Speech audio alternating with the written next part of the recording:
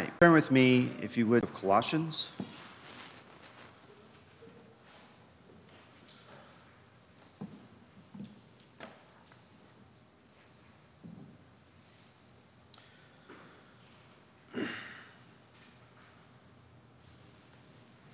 So what we're going to do today is sort of an overview of the book of Colossians, mostly focusing somewhat on the heresy that Paul was addressing here within the book. So what we'll do is we'll just go ahead and read through the whole book. It's 4 chapters. It's not very long.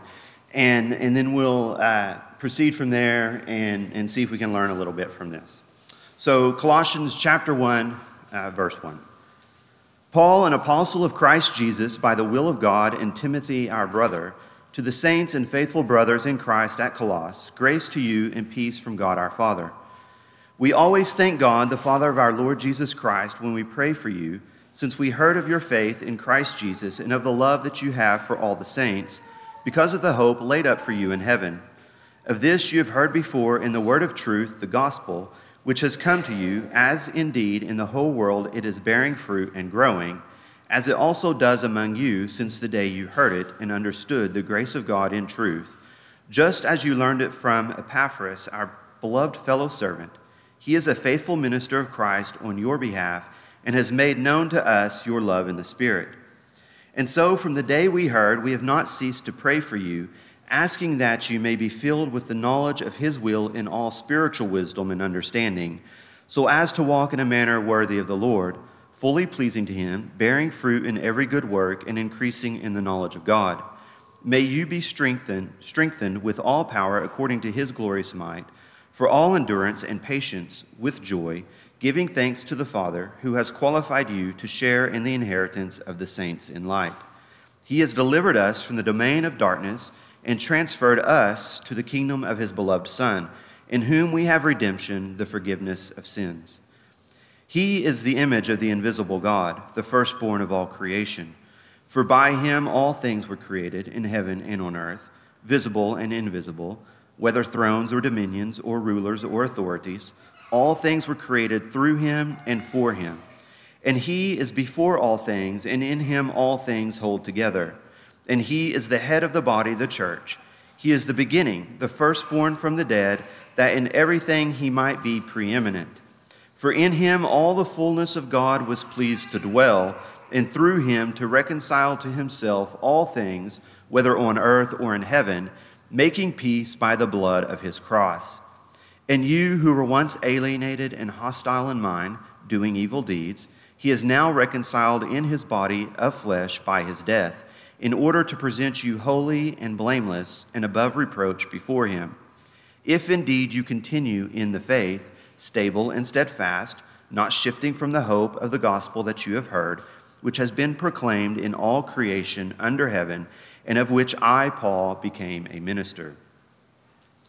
Now I rejoice in my sufferings for your sake, and in my flesh I am filling up what is lacking in Christ's afflictions, for the sake of his body, that is, the church, of which I became a minister according to the stewardship from God that was given to me for you, to make the word of God fully known, the mystery hidden for ages and generations, but now revealed to his saints.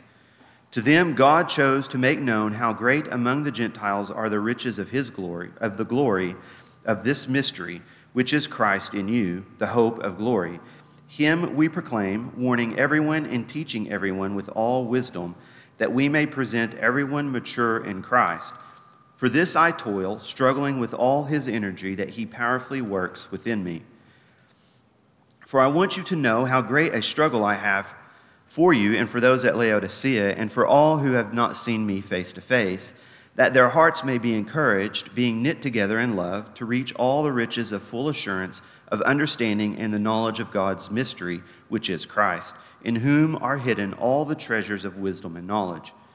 I say this in order that no one may delude you with plausible arguments. For though I am absent in body, yet I am with you in spirit, rejoicing to see your good order and the firmness of your faith in Christ. Therefore, as you have received Christ Jesus the Lord, so walk in him, rooted and built up in him and established in the faith, just as you were taught, abounding in thanksgiving. See to it that no one takes you captive by philosophy and empty deceit, according to human tradition, according to the elemental spirits of the world, and not according to Christ. For in him the whole fullness of deity dwells bodily, and you have been filled in him, who is the head of all rule and authority. In him also you were circumcised with the circumcision made without hands, by putting off the body of the flesh by the circumcision of Christ, having been buried with him in baptism, in which you were also raised with him through faith in the powerful working of God, who raised him from the dead. And you, who were dead in your trespasses and the uncircumcision of your flesh, God made alive together with him, having forgiven us all our trespasses, by canceling the record of debt that stood against us with its legal demands. This he set aside, nailing it to the cross. He disarmed the rulers and authorities and put them to open shame by triumphing over them in him. Therefore, let no one pass judgment on you in questions of food and drink, or with regard to a festival or a new moon or a Sabbath. These are a shadow of things to come, but the substance belongs to Christ. Let no one disqualify you, insisting on asceticism and worship of angels, going on in detail about visions, puffed up without reason by his sensuous mind, and not holding fast to the head, from whom the whole body, nourished and knit together through its joints and ligaments, grows with the growth that is from God. If with Christ you died to the elemental spirits of the world, why, as if you were still alive in the world, do you submit to regulations? Do not handle, do not taste, do not touch, referring to things that all perish as they are used, according to human precepts and teachings. These have indeed an appearance of wisdom in promoting self-made religion and asceticism and severity to the body, but they are of no value in stopping the indulgence of the flesh. If then you have been raised with Christ, seek the things that are above, where Christ is seated at the right hand of God. Set your minds on things that are above, not on things that are on earth. For you have died, and your life is hidden with Christ in God. When Christ, who is your life, appears, then you also will appear with him in glory. Put to death, therefore, what is earthly in you: sexual immorality, impurity, passions, evil desire, and covetousness, which is idolatry. On account of these, the wrath of God is coming. In these you too once walked when you were living in them, but now you must put them all away: anger, wrath, malice, slander, and obscene talk from your mouth. Do not lie to one another, seeing that you have put off the old self with its practices, and have put on the new self, which is being renewed in the knowledge after the image of its creator. Here there is not Greek and Jew, circumcised and uncircumcised, barbarian, Scythian, slave, free, but Christ is all and in all. Put on then, as God's chosen ones, holy and beloved, compassionate hearts, kindness, humility, meekness, and patience, bearing with one another, and if one has a complaint against another, forgiving each other. As the Lord has forgiven you, so you also must forgive. And above all these, put on love, which binds everything together in perfect harmony. And let the peace of Christ rule in your hearts, to which you indeed were called in one body. And be thankful. Let the word of Christ dwell in you richly, teaching and admonishing one another in all wisdom, singing psalms and hymns and spiritual songs with thankfulness in your hearts to God. And whatever you do in word or deed, do everything in the name of the Lord Jesus, giving thanks to God the Father through him. Wives, submit to your husbands as is fitting in the Lord. Husbands, love your wives and do not be harsh with them. Children, obey your parents in everything, for this pleases the Lord. Fathers, do not provoke your children, lest they become discouraged. Slaves, obey in everything those who are your earthly masters, not by way of eye service as people pleasers, but with sincerity of heart, fearing the Lord. Whatever you do, work heartily as for the Lord and not for men, knowing that from the Lord you will receive the inheritance as your reward. You are serving the Lord Christ, for the wrongdoer will be paid back for the wrong he has done, and there is no partiality. Masters, treat your slaves justly and fairly, knowing that you also have a master in heaven. Continue steadfastly in prayer, being watchful in it with thanksgiving. At the same time, pray also for us, that God may open to us a door for the word to declare the mystery of Christ, on account of which I am in prison, that I may make it clear which is how I ought to speak. Walk in wisdom towards outsiders, making the best use of the time. Let your speech always be gracious, seasoned with salt, so that you may know how you ought to answer each person. Tychicus will tell you all about my activities. He is a beloved brother and faithful minister and fellow servant in the Lord. I have sent him to you for this very purpose, that you may know how we are, and that he may encourage your hearts. And with him, Onesimus, our faithful and beloved brother, who is one of you. They will tell you of everything that has taken place here. Aristarchus, my fellow prisoner, greets you, and Mark, the cousin of Barnabas, concerning whom you have received instructions. If he comes to you, welcome him. And Jesus, who is called Justus. These are the only men of the circumcision among my fellow workers for the kingdom of God, and they have been a comfort to me. Epaphras, who is one of you, a servant of Christ Jesus, greets you, always struggling on your behalf in his prayers, that you may stand mature and fully assured in all the will of God. For I bear him witness that he has worked hard for you and for those at Laodicea and in Hierapolis. Luke, the beloved Felician, greets you, as does Demas. Give my greetings to the brothers at Laodicea and to Nympha and the church in her house. And when this letter has been read among you, have it also read in the church of Laodicea of the Laodiceans, and see that you also read the letter from Laodicea. And say to Archippus, see that you fulfill the ministry that you have received in the Lord. I, Paul, write this greeting with my own hand. Remember my chains. Grace be with you.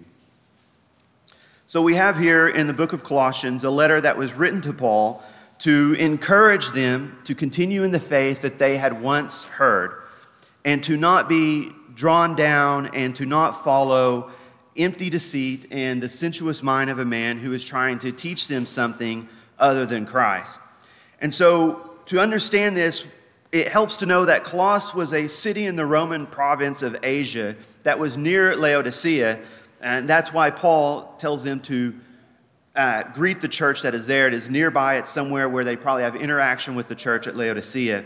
And it was located around 100 miles to the east of Ephesus along the Lycus River. Its location in the river valley, it was used as a passageway from Rome to the Euphrates Valley. This plays an important role in the amalgamation of the false doctrines that threatened the Colossian church there. The church in Colossus was most likely founded by Epaphras after he heard the gospel preached in Ephesus by Paul. Acts also tells us about Paul's ministry there in Ephesus and its impact on all the churches in Asia. If you would turn with me to Acts chapter 19.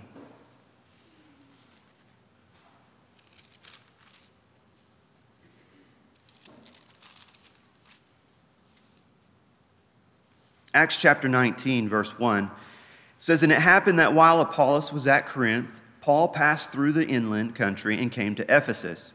There he found some disciples, and he said to them, Did you receive the Holy Spirit when you believed? And they said, No, we have not even heard that there is a Holy Spirit.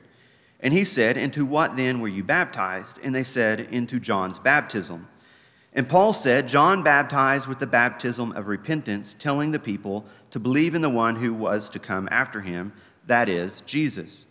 On hearing this, they were baptized in the name of the Lord Jesus, and when Paul had laid his hands on them, the Holy Spirit came on them, and they began speaking in tongues and prophesying, and there were about 12 men in all.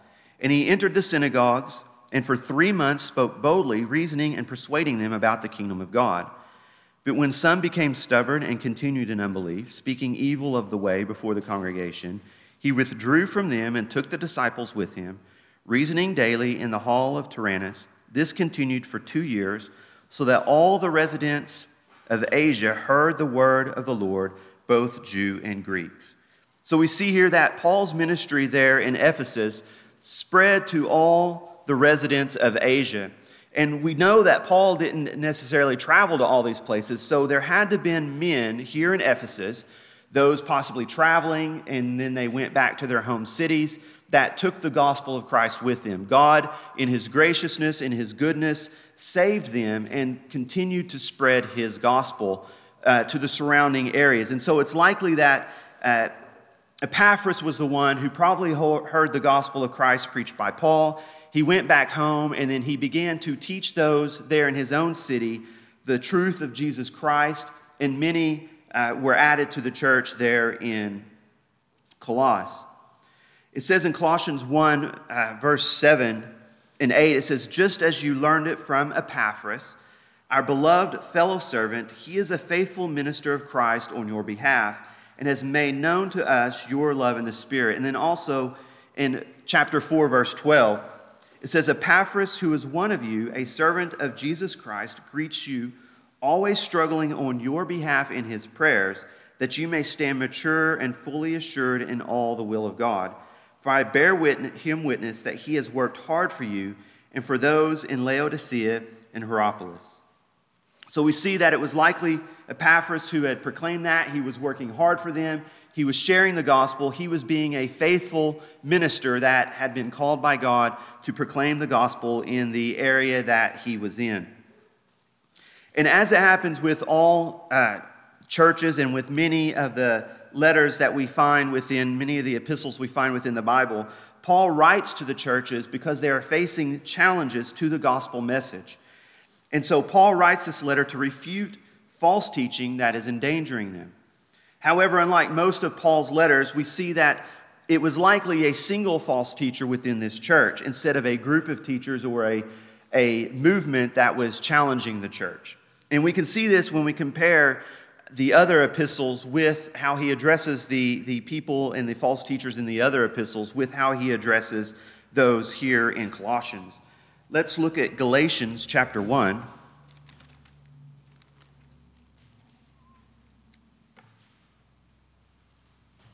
Galatians chapter 1, verse 6. It says, "I am astonished that you are so quickly deserting him who called you in the grace of Christ and are turning to a different gospel. Not that there is another one, but there are some who trouble you and want to distort the gospel of Christ.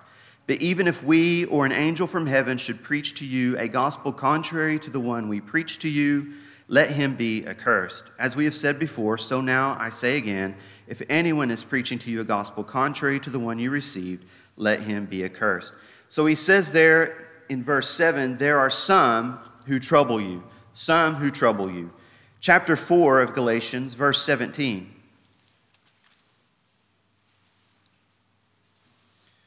He says there, "They make much of you, but for no good purpose. They want to shut you out, that you may make much of them." So we see that it is they who are doing this. They are doing this. Chapter 5, verse 12. He says there, "I wish those who unsettle you would emasculate themselves." So it's those who are unsettling the Galatian church. And then in chapter 6, verse 12.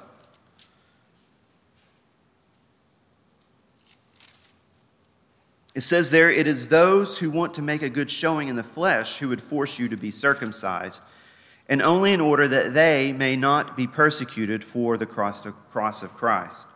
For even those who are circumcised do not themselves keep the law, but they desire to have you circumcised that they may boast in your flesh." We also see this in the book of Philippians. If you'll turn there. Philippians chapter 3.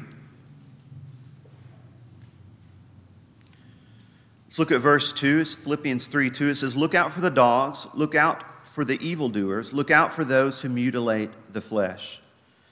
So we see that there are evildoers, and those are who mutilate the flesh, or those of the circumcision party that they are to look out for, that are threatening the church. And then in verse 18 of chapter 3, it says there, "For many of whom I have often told you, and now tell you, even with tears, walk as enemies of the cross of Christ." So they were facing many adversaries in the Philippian church that they needed to watch out for, and they needed to be careful of, and that they needed to refute. But here in Colossus, it appears as though he's addressing a single false teacher. In chapter 2, verses 4, 8, 16, and 18, Paul alludes to the false teacher, saying either that no one, to let no one, or that no one should deceive them. In chapter 2, verse 4, it says, "I say this in order that no one may delude you with plausible arguments." chapter 2, verse 8, it says, "See to it that no one takes you captive by philosophy and empty deceit according to human tradition, according to the elemental spirits of the world, and not according to Christ."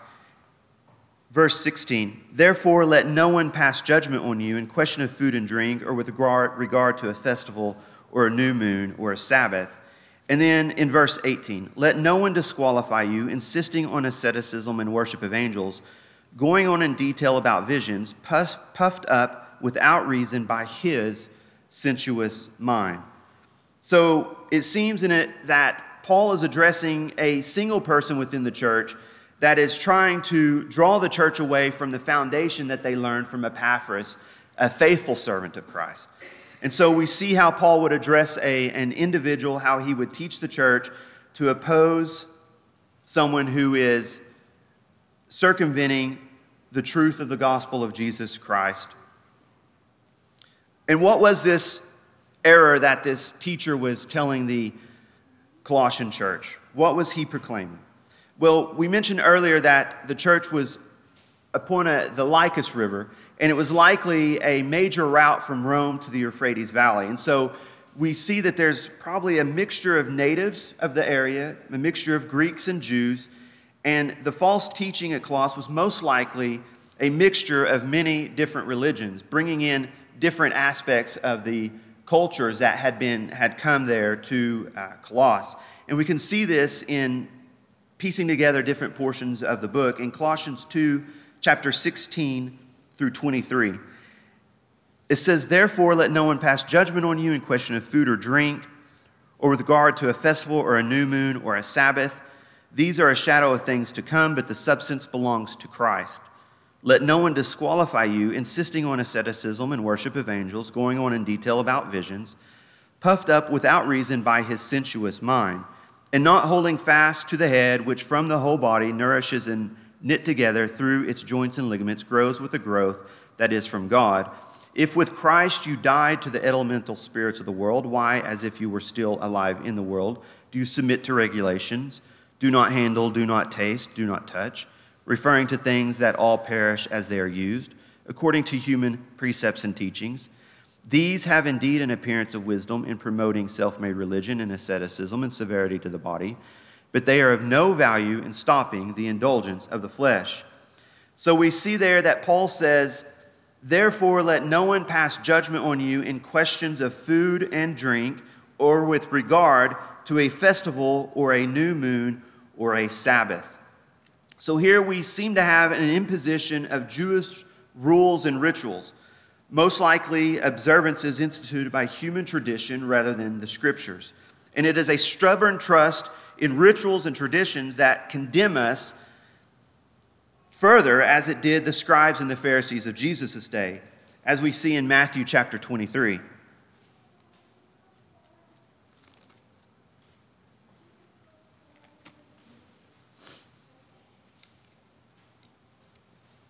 Matthew chapter 23, verse 1, it says, "Then Jesus said to the crowds and to his disciples, 'The scribes and the Pharisees sit on Moses' seat and so practice and observe whatever they tell you, but not what they do. For they preach but do not practice. They tie up heavy burdens hard to bear and lay them on people's shoulders, but they themselves are not willing to move them with their fingers. They do all their deeds to be seen by others, for they make their phylacteries broad and their fringes long, and they love the places of honor at feasts and the best seats in the synagogues and the greetings in the marketplaces and being called rabbi by others. But you are not to be called rabbi, for you have one teacher, and you are all brothers. And call no man your father on earth, for you have one Father who is in heaven. Neither be called instructors, for you have one instructor, the Christ. The greatest among you shall be your servant. Whoever exalts himself will be humbled, and whoever humbles himself will be exalted." So we have here Jesus confronting the scribes and Pharisees, knowing that they were the ones who were depending upon the Old Testament law for their salvation. But they also added to that many rituals and many things that weren't written in Scripture. And most of these things were outward symbols. They were signs, and they liked to walk around and they liked to be allotted for what they were doing. But they were tying up heavy burdens for the people. And we know that Christ said that his burden is light. His yoke is light. His burden is easy. And that is what Paul is addressing, that in Colossus, the false teacher was tying up heavy burdens for them, things that Christ did not claim for them or tell them that they should do, no command of Christ, but instead they needed to focus on Christ and his finished work on the cross for their salvation, because there was nothing else that they could add to that. Jesus here in Matthew 23, he goes on and he tells us what he thinks of these people. In verse 13, it says, "But woe to you, scribes and Pharisees, hypocrites, for you shut the kingdom of heaven in people's faces." And then he says in verse 16, "Woe to you, blind guides, who say, if anyone swears by the temple, it is nothing. But if anyone swears by the gold of the temple, he is bound by his oath."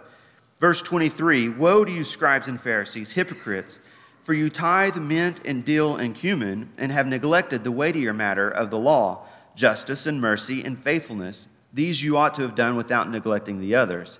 You blind guides, straining out a gnat and swallowing a camel. Woe to you, scribes and Pharisees, hypocrites, for you clean the outside of the cup and the plate, but inside they are full of greed and indulgence." Verse 27, "Woe to you, scribes and Pharisees, hypocrites, for you are like whitewashed tombs, which outwardly appear beautiful, but within are full of dead people's bones and all uncleanness." In verse 29, "Woe to you, scribes and Pharisees, hypocrites, for you build the tombs of the prophets and decorate the monuments of the righteous, saying, if we had lived in the days of our fathers, we would not have taken part with them in the shedding of the blood of the prophets." So we see that they were adding to the law many rituals, many things and observances that they were commanding the people to take. And all of these were ways to circumvent their sinful hearts and to be able to practice the sins they wanted with having an appearance of godliness, with having an appearance that they were following God and obeying his commands. So we see that the rituals of the Old Testament were only a shadow of the Messiah, it says there in Colossians. He says that they are a shadow of things to come, and we know that what came was Christ. So those who hold to the practices, these are outward symbols and rituals, and are adhering to a shadow religion that is a denial of Christ, who is the substance of true religion. So Paul here is rebuking legalism, a misunderstanding and a misuse of God's law.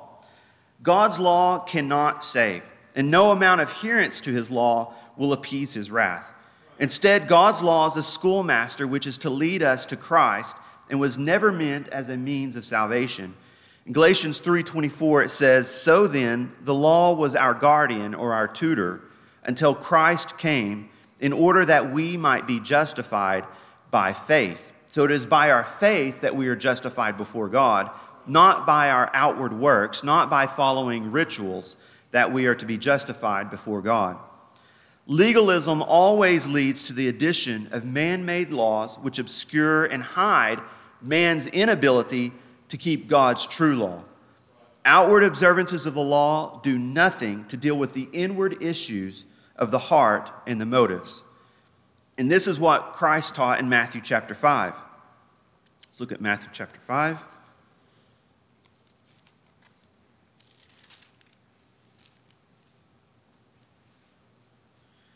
Matthew 5, verse 21.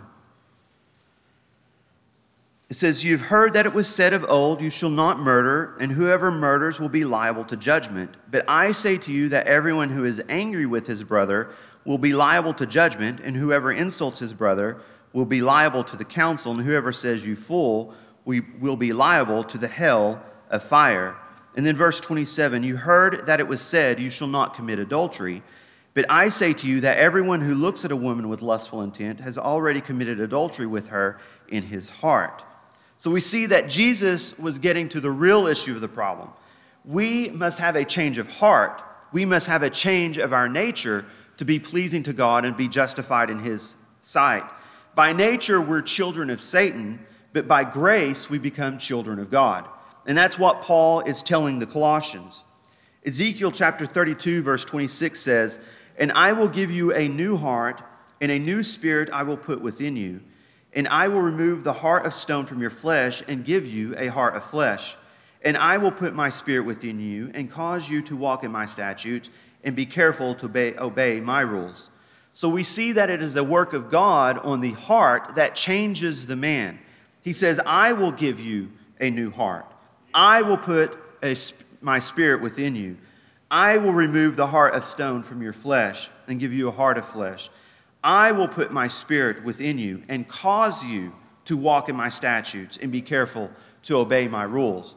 So the obedience that we owe to God is all a result of his work within our hearts. And it is through the death and resurrection of Jesus Christ and the faith God gives us to believe in that then we work to bring glory to his name. And so there is no amount of works or good deeds that we can do to appease God's wrath. There's nothing that we can do to make him happy with us, to justify ourselves, to clear the record of debt that we have. But it is Christ who does that because he took our record of debt and he nailed it to the cross. He is the one who paid our debt, and so we have nothing left to owe but a love and a desire to follow after Christ. And even that love and desire we see here in Ezekiel is coming from God himself. So all of salvation is by God's work and by his will within the life of the believer. Shadowy religion of external rituals and symbols appeal to the flesh, and they feed pride. It feeds us the senses, it feeds the feelings and the sensations. But what does true religion do? Galatians chapter 3, verse 5.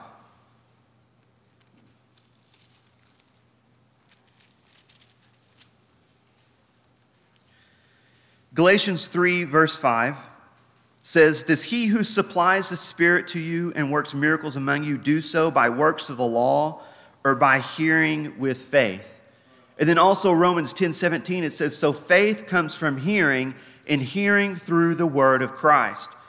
So Scripture teaches us that true religion will feed your spirit through the word by instilling knowledge and understanding, which produces true faith. So justification before God, faith in God, does not come by adherence to outward rituals, to commands, but it comes by the Word of God changing our hearts. It comes by the Spirit of God using the Word of God to give us a new heart and a new nature that loves God and wants to obey what he has said. And that obedience is for our love of God, because we love him, because we want to glorify him, not because we are trying to earn our salvation. The true Christian knows that he can't earn God's favor through keeping of the works of the law. But we have to have Christ in us, and we have to be hidden in Christ. Another clue that we have about it, pointing to a mixture of different religions, can be found in chapter 2, verse 18 in Colossians. Chapter 2, verse 18. He says there, "Let no one disqualify you, insisting on asceticism and worship of angels, going on in detail about visions, puffed up without reason by his sensuous mind, and not holding fast to the head, from which the whole body, nourished and knit together through its joints and ligaments, grows with the growth that is from God."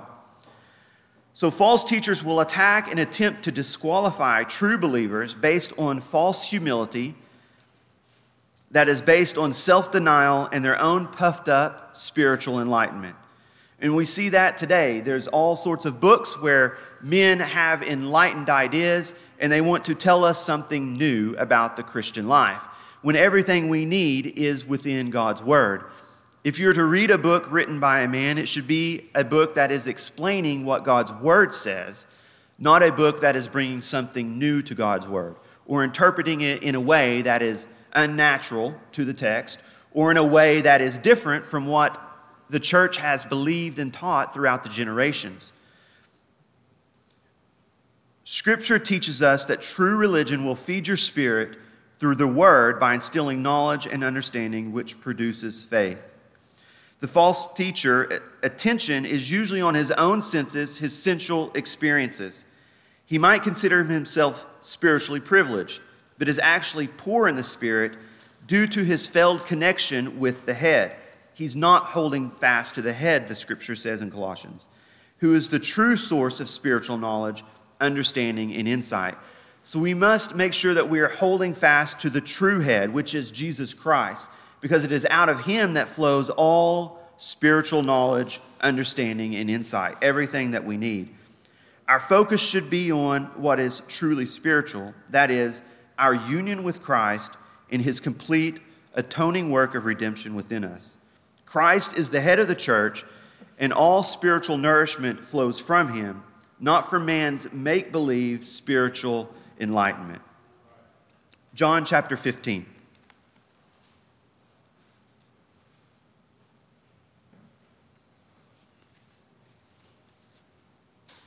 John chapter 15, verse 1.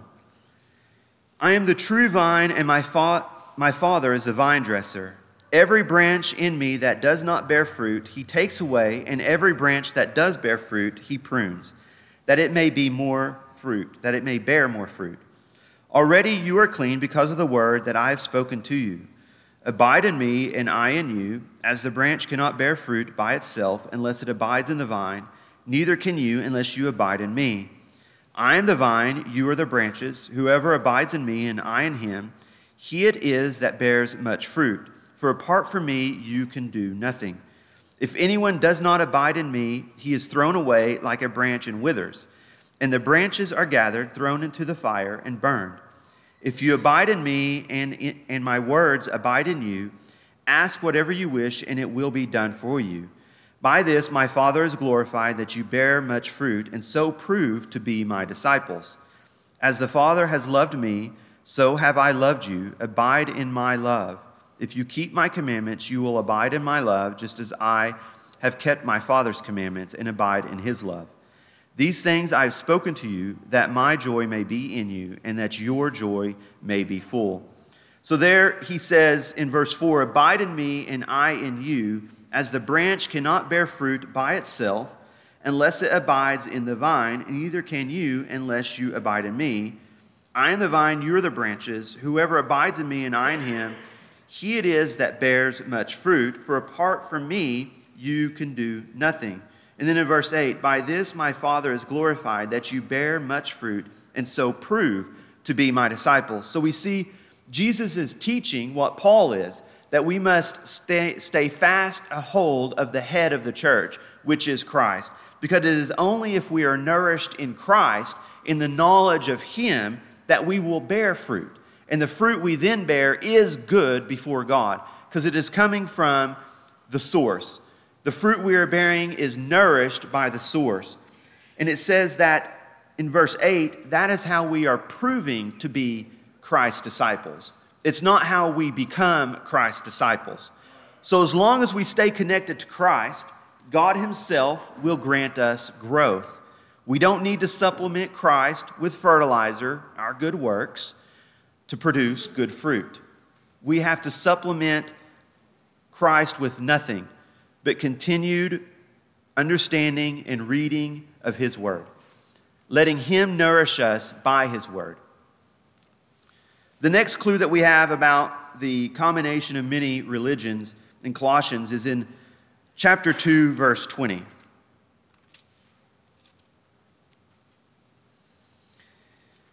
It says there, if with Christ you died to the elemental spirits of the world, why, as if you were still alive in the world, do you submit to regulations? Do not handle, do not taste, do not touch, referring to things that all perish as they are used, according to human precepts and teachings. These have indeed an appearance of wisdom in promoting self-made religion and asceticism and severity to the body, but they are of no value in stopping the indulgence of the flesh.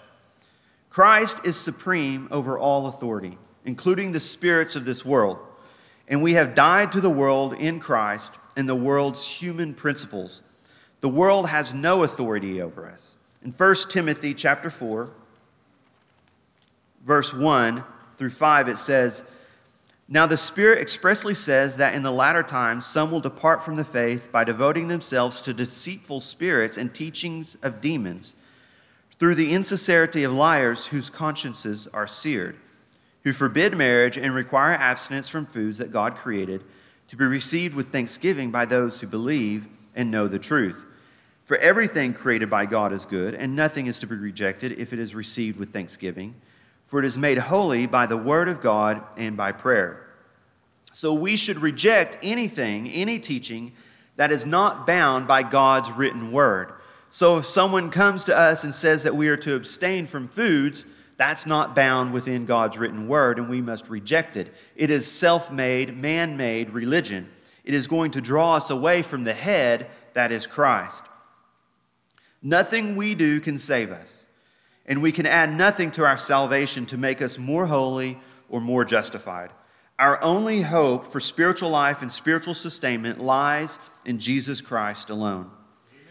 Man-made commands and teachings seem to be wise. They have an appearance of godliness. They seem to be legitimate. In chapter 2 of Colossians, verse 4, it says they are plausible arguments. In 2 and 23, it says they have an appearance of wisdom. But we know that this is not true. They are man-made, and they do not hold fast to the head, which is Christ. And this is what we see in all false religions: outward, physical adherence to self-afflicting or hyper-spiritualized practices. Man looks to the Dalai Lama and the lifestyle he lives and believes he is pious and loving and a very spiritual man. They even call him His Holiness. The world will exalt those like Mother Teresa, who followed all the rituals and practices of the Roman Catholic Church. But what we find is what men exalt is what God calls an abomination. Luke chapter 16.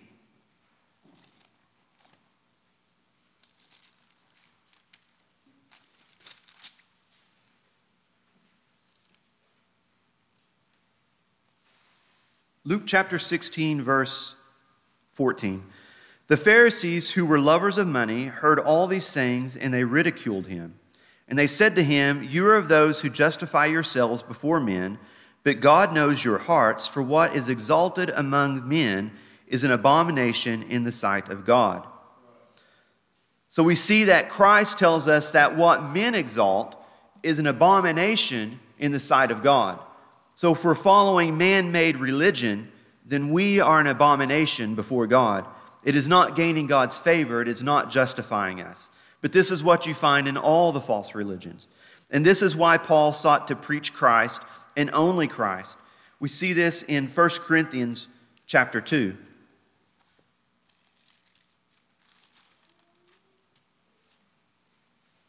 1 Corinthians chapter 2, verse 1. It says, "And I, when I came to you, brothers, did not come proclaiming to you the testimony of God with lofty speech or wisdom, for I decided to know nothing among you except Jesus Christ and Him crucified.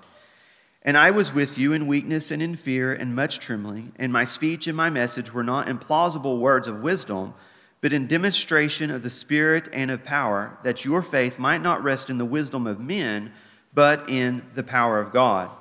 So he says there the exact opposite of what's happening in Colossus. Paul did not come to them with plausible words of wisdom. Why? Because he did not want their faith to rest in the wisdom of men, but in the power of God. So what did he preach then? He preached nothing to you but Christ. He preached nothing but Jesus Christ and Him crucified. And so that's what we need. That's what we need to be preached to us, is Jesus Christ and Him crucified. So Paul, a true man of God, stands in stark contrast to the Colossian false teacher. And this is what we should expect from our teachers. We should expect those who preach from God's word to always draw our attention to our greatest need: the forgiveness of our sins through the death and resurrection of Jesus Christ. In the end, man-made commands and teachings prove to be nothing but a denial and attack on Christ Himself. They seem as though they would work to subdue the flesh, but in the end, they don't work. They don't deal with the root of the problem. They don't deal with the heart. They only mask an issue, or mask the true issue and hide the truth. In Colossians 2:23, it says, "These have indeed an appearance of wisdom in promoting self-made religion and asceticism and severity to the body." It says there, "But they are of no value in stopping the indulgence of the flesh."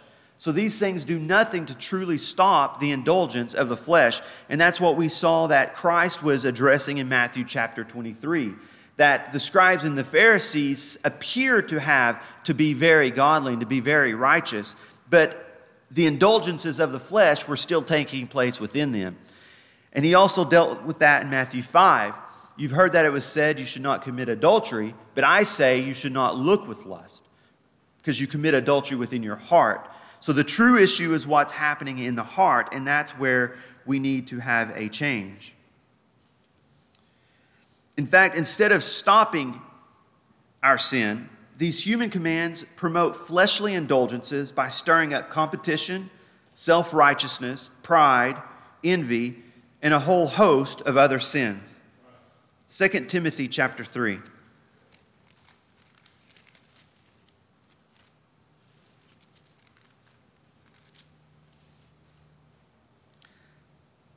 Second Timothy chapter 3, verse 1. But understand this, that in the last days there will come times of difficulty.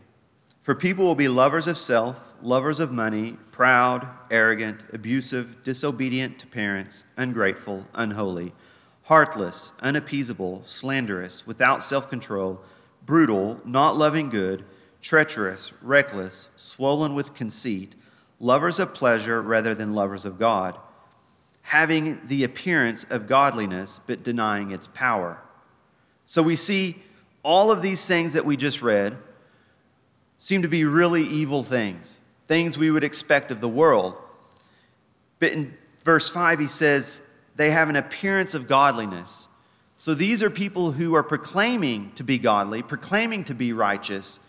But what does Paul tell us here in 2 Timothy that they're really like? A whole host of sins, a whole list of issues that these people actually have. He says in verse 5, having the appearance of godliness but denying its power, avoid such people, for among them are those who creep into households and capture weak women, burdened with sins and led astray by various passions, always learning and never able to arrive at a knowledge of truth. Just as Jannes and Jambres who opposed Moses, so these men also oppose the truth, men corrupt in mind and disqualified regarding the faith, but they will not get very far, for their folly will be plain to all, as was that of those two men. So it has an appearance of godliness, but it denies its power. And it says, so these men also oppose the truth in verse 8, men corrupted in mind and disqualified regarding the faith. So those who are practicing these things, these self-righteous rituals, these man-made religions, they are disqualified, they are corrupted in mind, and they are of their father, the devil. They are believing in lies, and so we must not believe in lies, but we must believe the truth of God's holy word. The only true way for us to subdue the flesh is in Christ alone, through the Spirit of God. Let's look again at Galatians chapter 5.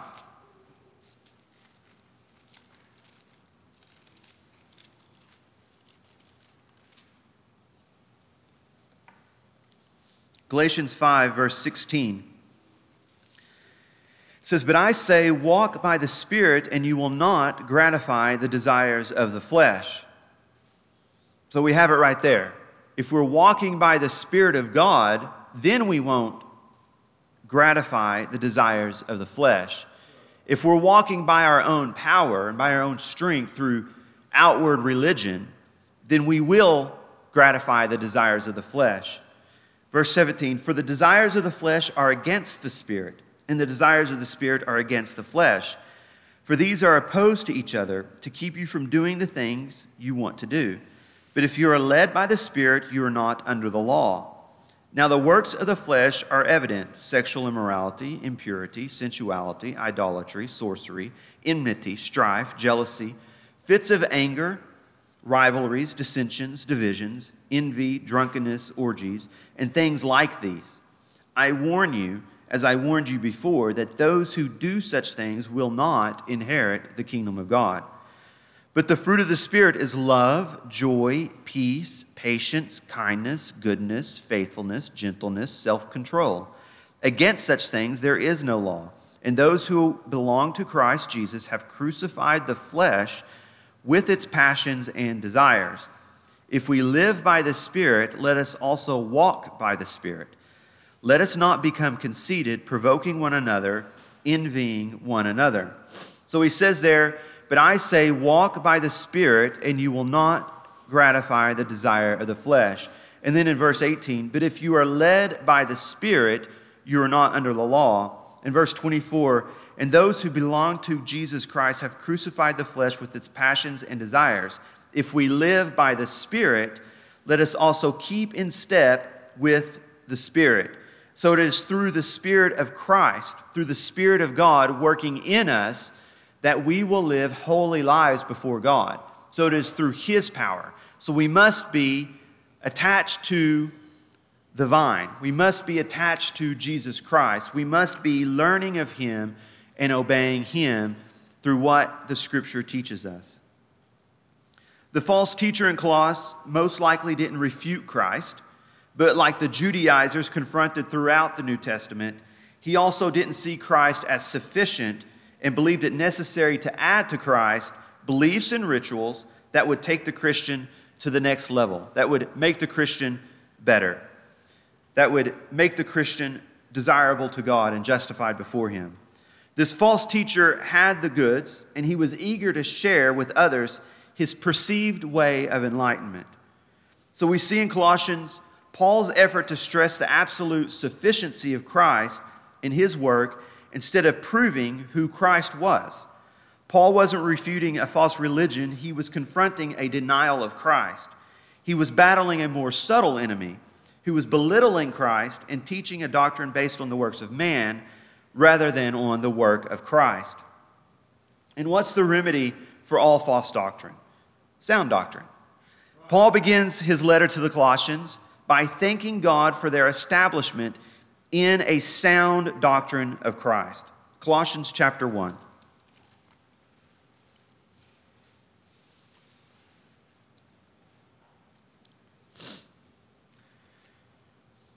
Colossians chapter 1, it says, Paul, an apostle of Jesus Christ by the will of God, and Timothy our brother, to the saints and faithful brothers in Christ at Colossus.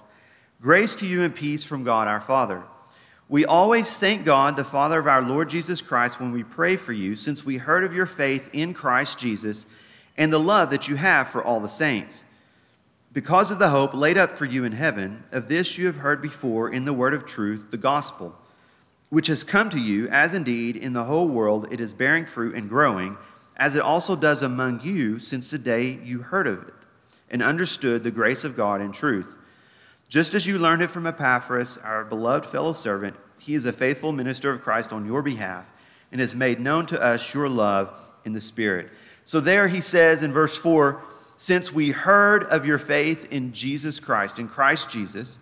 And then he goes on in verse 5, of this you have heard before in the word of truth, the gospel. And he says in verse 6 that they have understood the grace of God in truth. So this is what they were established in. When Epaphras brought the gospel back to them, he taught them Jesus Christ. He established them in true, sound doctrine based upon the death and resurrection of Christ for the forgiveness of sins. And so Paul draws their attention back to this, letting them know you already have learned what you need to learn to be saved. You already have faith in God. You already believe in Him. You already have everything you need in Jesus Christ. And this is exactly what Christ said He would do when Peter confessed Him as the Christ, the Son of the living God, in Matthew 16, verse 13 through 18. Let's turn over there.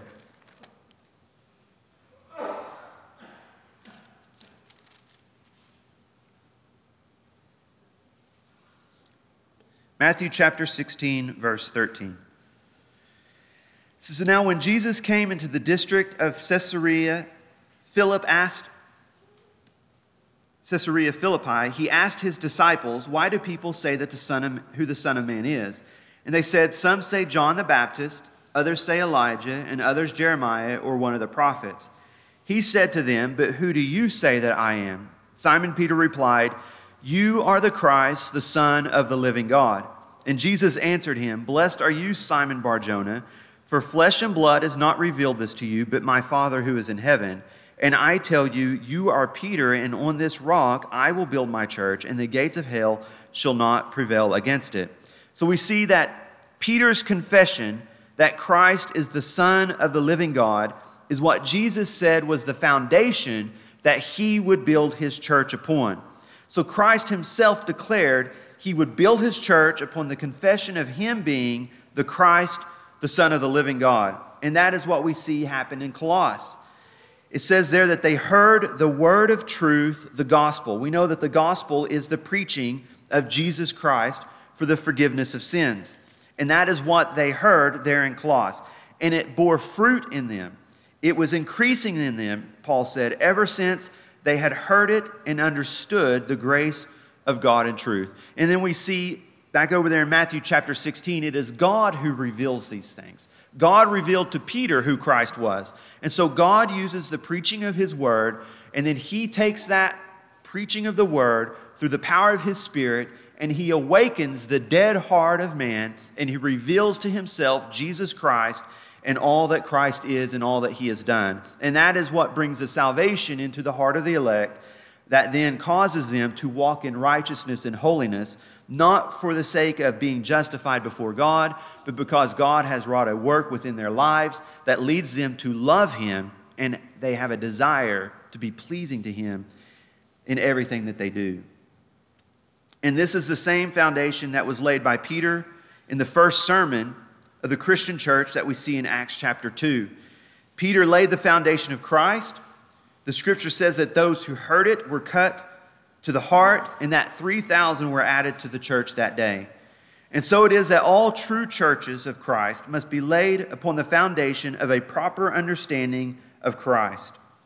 1 Corinthians chapter 3, verse 10 through 11, it says, "According to the grace of God given to me, like a skilled master builder, I laid a foundation, and someone else is building upon it. Let each one take care how he builds upon it, for no one can lay a foundation other than that which is laid, which is Jesus Christ. Without the foundation of a true doctrine of Jesus Christ, there is no Christian church." By reminding the Colossians of their conversion, Paul points them back to the gospel that saved them. 3 times, Paul draws them back to the teaching which brought them salvation. In chapter 1, verse 3 through 7, he reminds them of their salvation through the word of truth that they learned from Epaphras. In chapter 1, verse 23, he mentions the hope of the gospel that you heard. And in chapter 2, verse 6, he says, they are rooted and built up in Christ, just as they were taught. So Paul is telling them they don't need what the false teacher is peddling. They are complete in Christ. They have what they need in him. There is nothing else necessary, and there is nothing else that they can do to add to their salvation. And so it's the same with us. We have Christ. We have believed in him. There is nothing else that we need but Jesus Christ. There's nothing else that we can add to ourselves to make us more holy and more acceptable in his sight. All we have to do is focus on him. All we have to do is believe in him. All we have to do is to align our lives with his commands, because he said, if you love me, you will keep my commandments.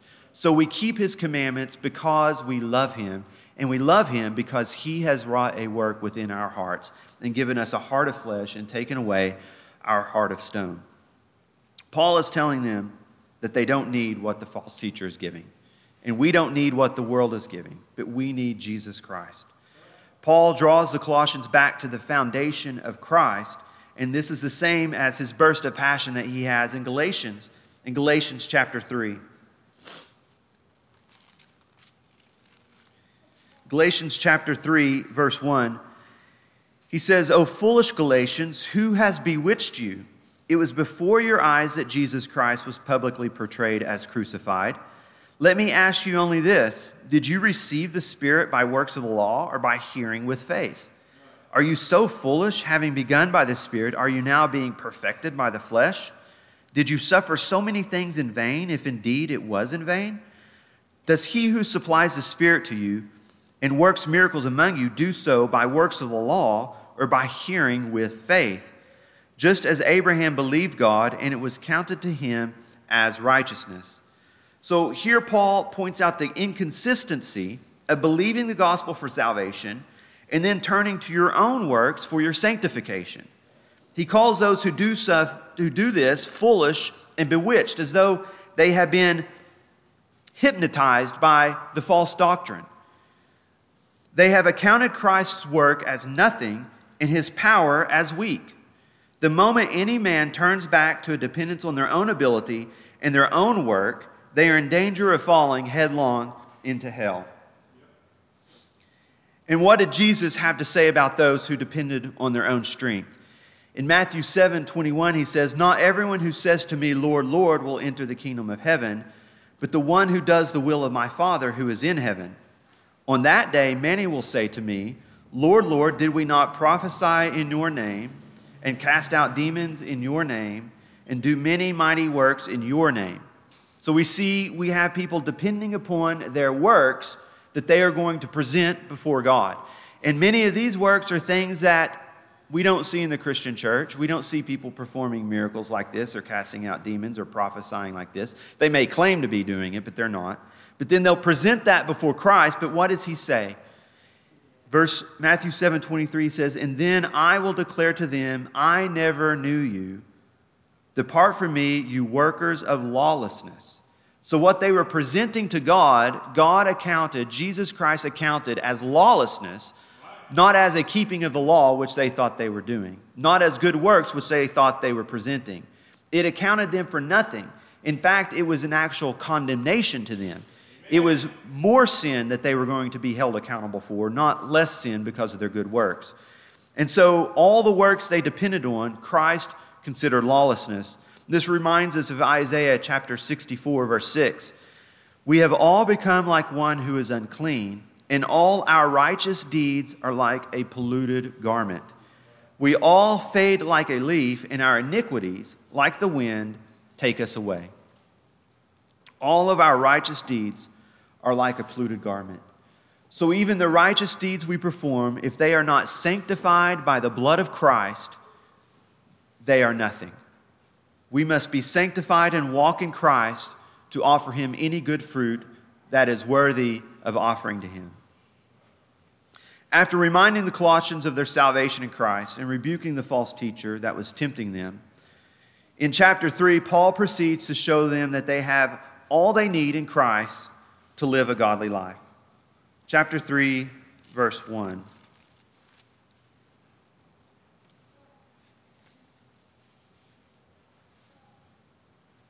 Chapter 3, verse 1, it says, "If then you've been raised with Christ, seek the things that are above, where Christ is, seated at the right hand of God. Set your mind on things that are above, not on things that are on the earth.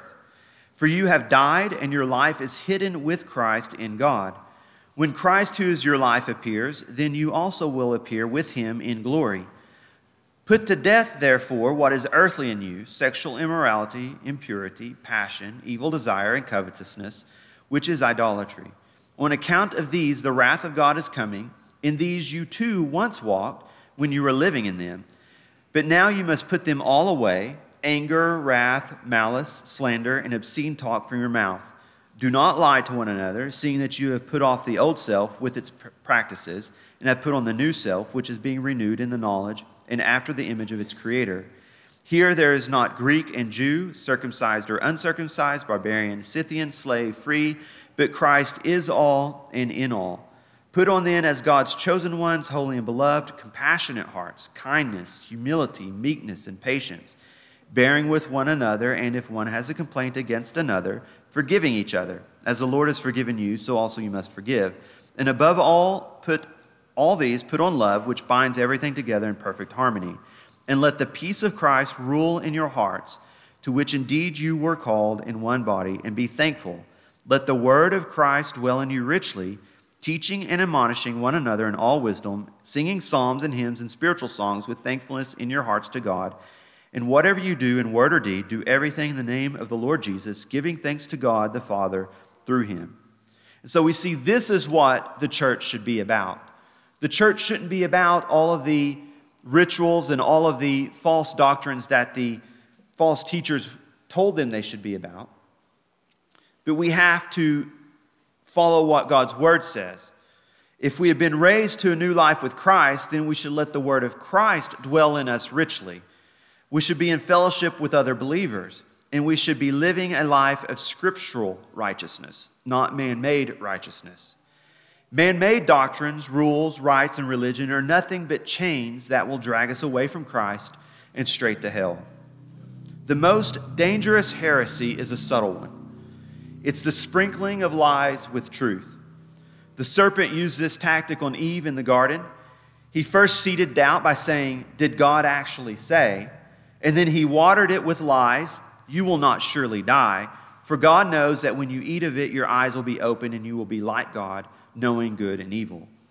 In Galatians chapter 1, we see that there is only one gospel, one truth concerning Christ, and all others are a lie, and those who spread the lie are cursed. In Galatians 1:6, it says that I am astonished that you are so quickly deserting him who called you in the grace of Christ and are turning to a different gospel. Not that there is another one, but there are some who trouble you and want to distort the gospel of Christ. But even if we or an angel from heaven should preach to you a gospel contrary to the one we preach to you, let him be accursed. As we have said before, so now I say again, if anyone is preaching to you a gospel contrary to the one you received, let him be accursed. So this is what Paul is dealing with in Colossae. A man, in his pride, adding his own requirements to the gospel and creating a Christ that isn't enough. Colossians 2:16 through 19. Therefore, let no one pass judgment on you in question of food or drink or with regard to a festival or a new moon or Sabbath. These are a shadow of the things to come, but the substance belongs to Christ. Let no one disqualify you, insisting on asceticism and worship of angels, going on in detail about visions, puffed up without reason by a sensuous mind, and not holding fast to the head, from whom the whole body, nourished and knit together through its joints and ligaments, grows with a growth that is from God. So we see the exact opposite of what should be happening. Holding to false man-made religion, denying Christ, turning to a different gospel. And all those who teach it and follow it will be accursed. This is a doctrine of Christ who needs our help and our take on things to accomplish his purpose. It is one of the oldest heresies, and it is still prevalent today. It is a doctrine of Christ and when it should be a doctrine of Christ alone. Let's pray.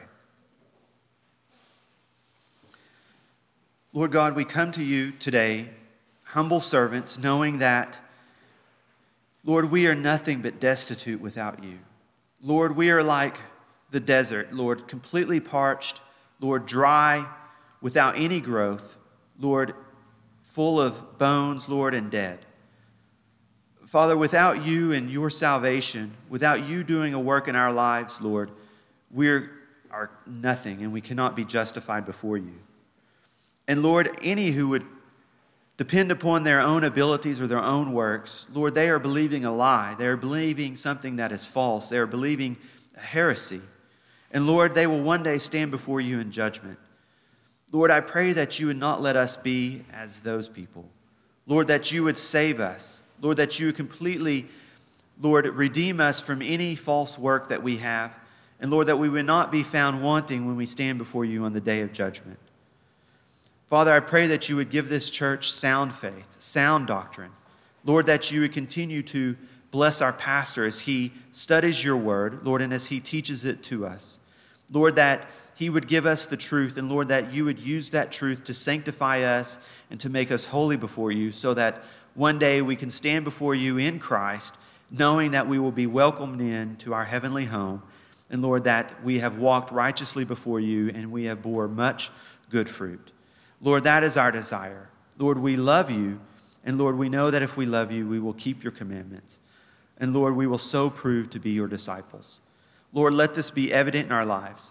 Father, I pray that you would give us peace in our minds, Lord, as the Satan would sow seeds of doubt within us, that, Lord, we would look at our lives and wonder if we truly have believed. But, Father, I pray that you would let us bear fruit, that, Lord, we would be able to see the fruit, and, Lord, that we would know that we are hidden in Christ, and, Lord, that we have been saved by your grace. So, Father, I pray that you would keep our church from false doctrine, keep us from believing lies, and, Lord, that you would continue to be with us, and, Lord, that you would be blessed, Lord, by our worship to you and our fellowship, Lord, and our love for one another. Father, we thank you for these things, and we glorify your holy name. In Christ's name I pray, amen.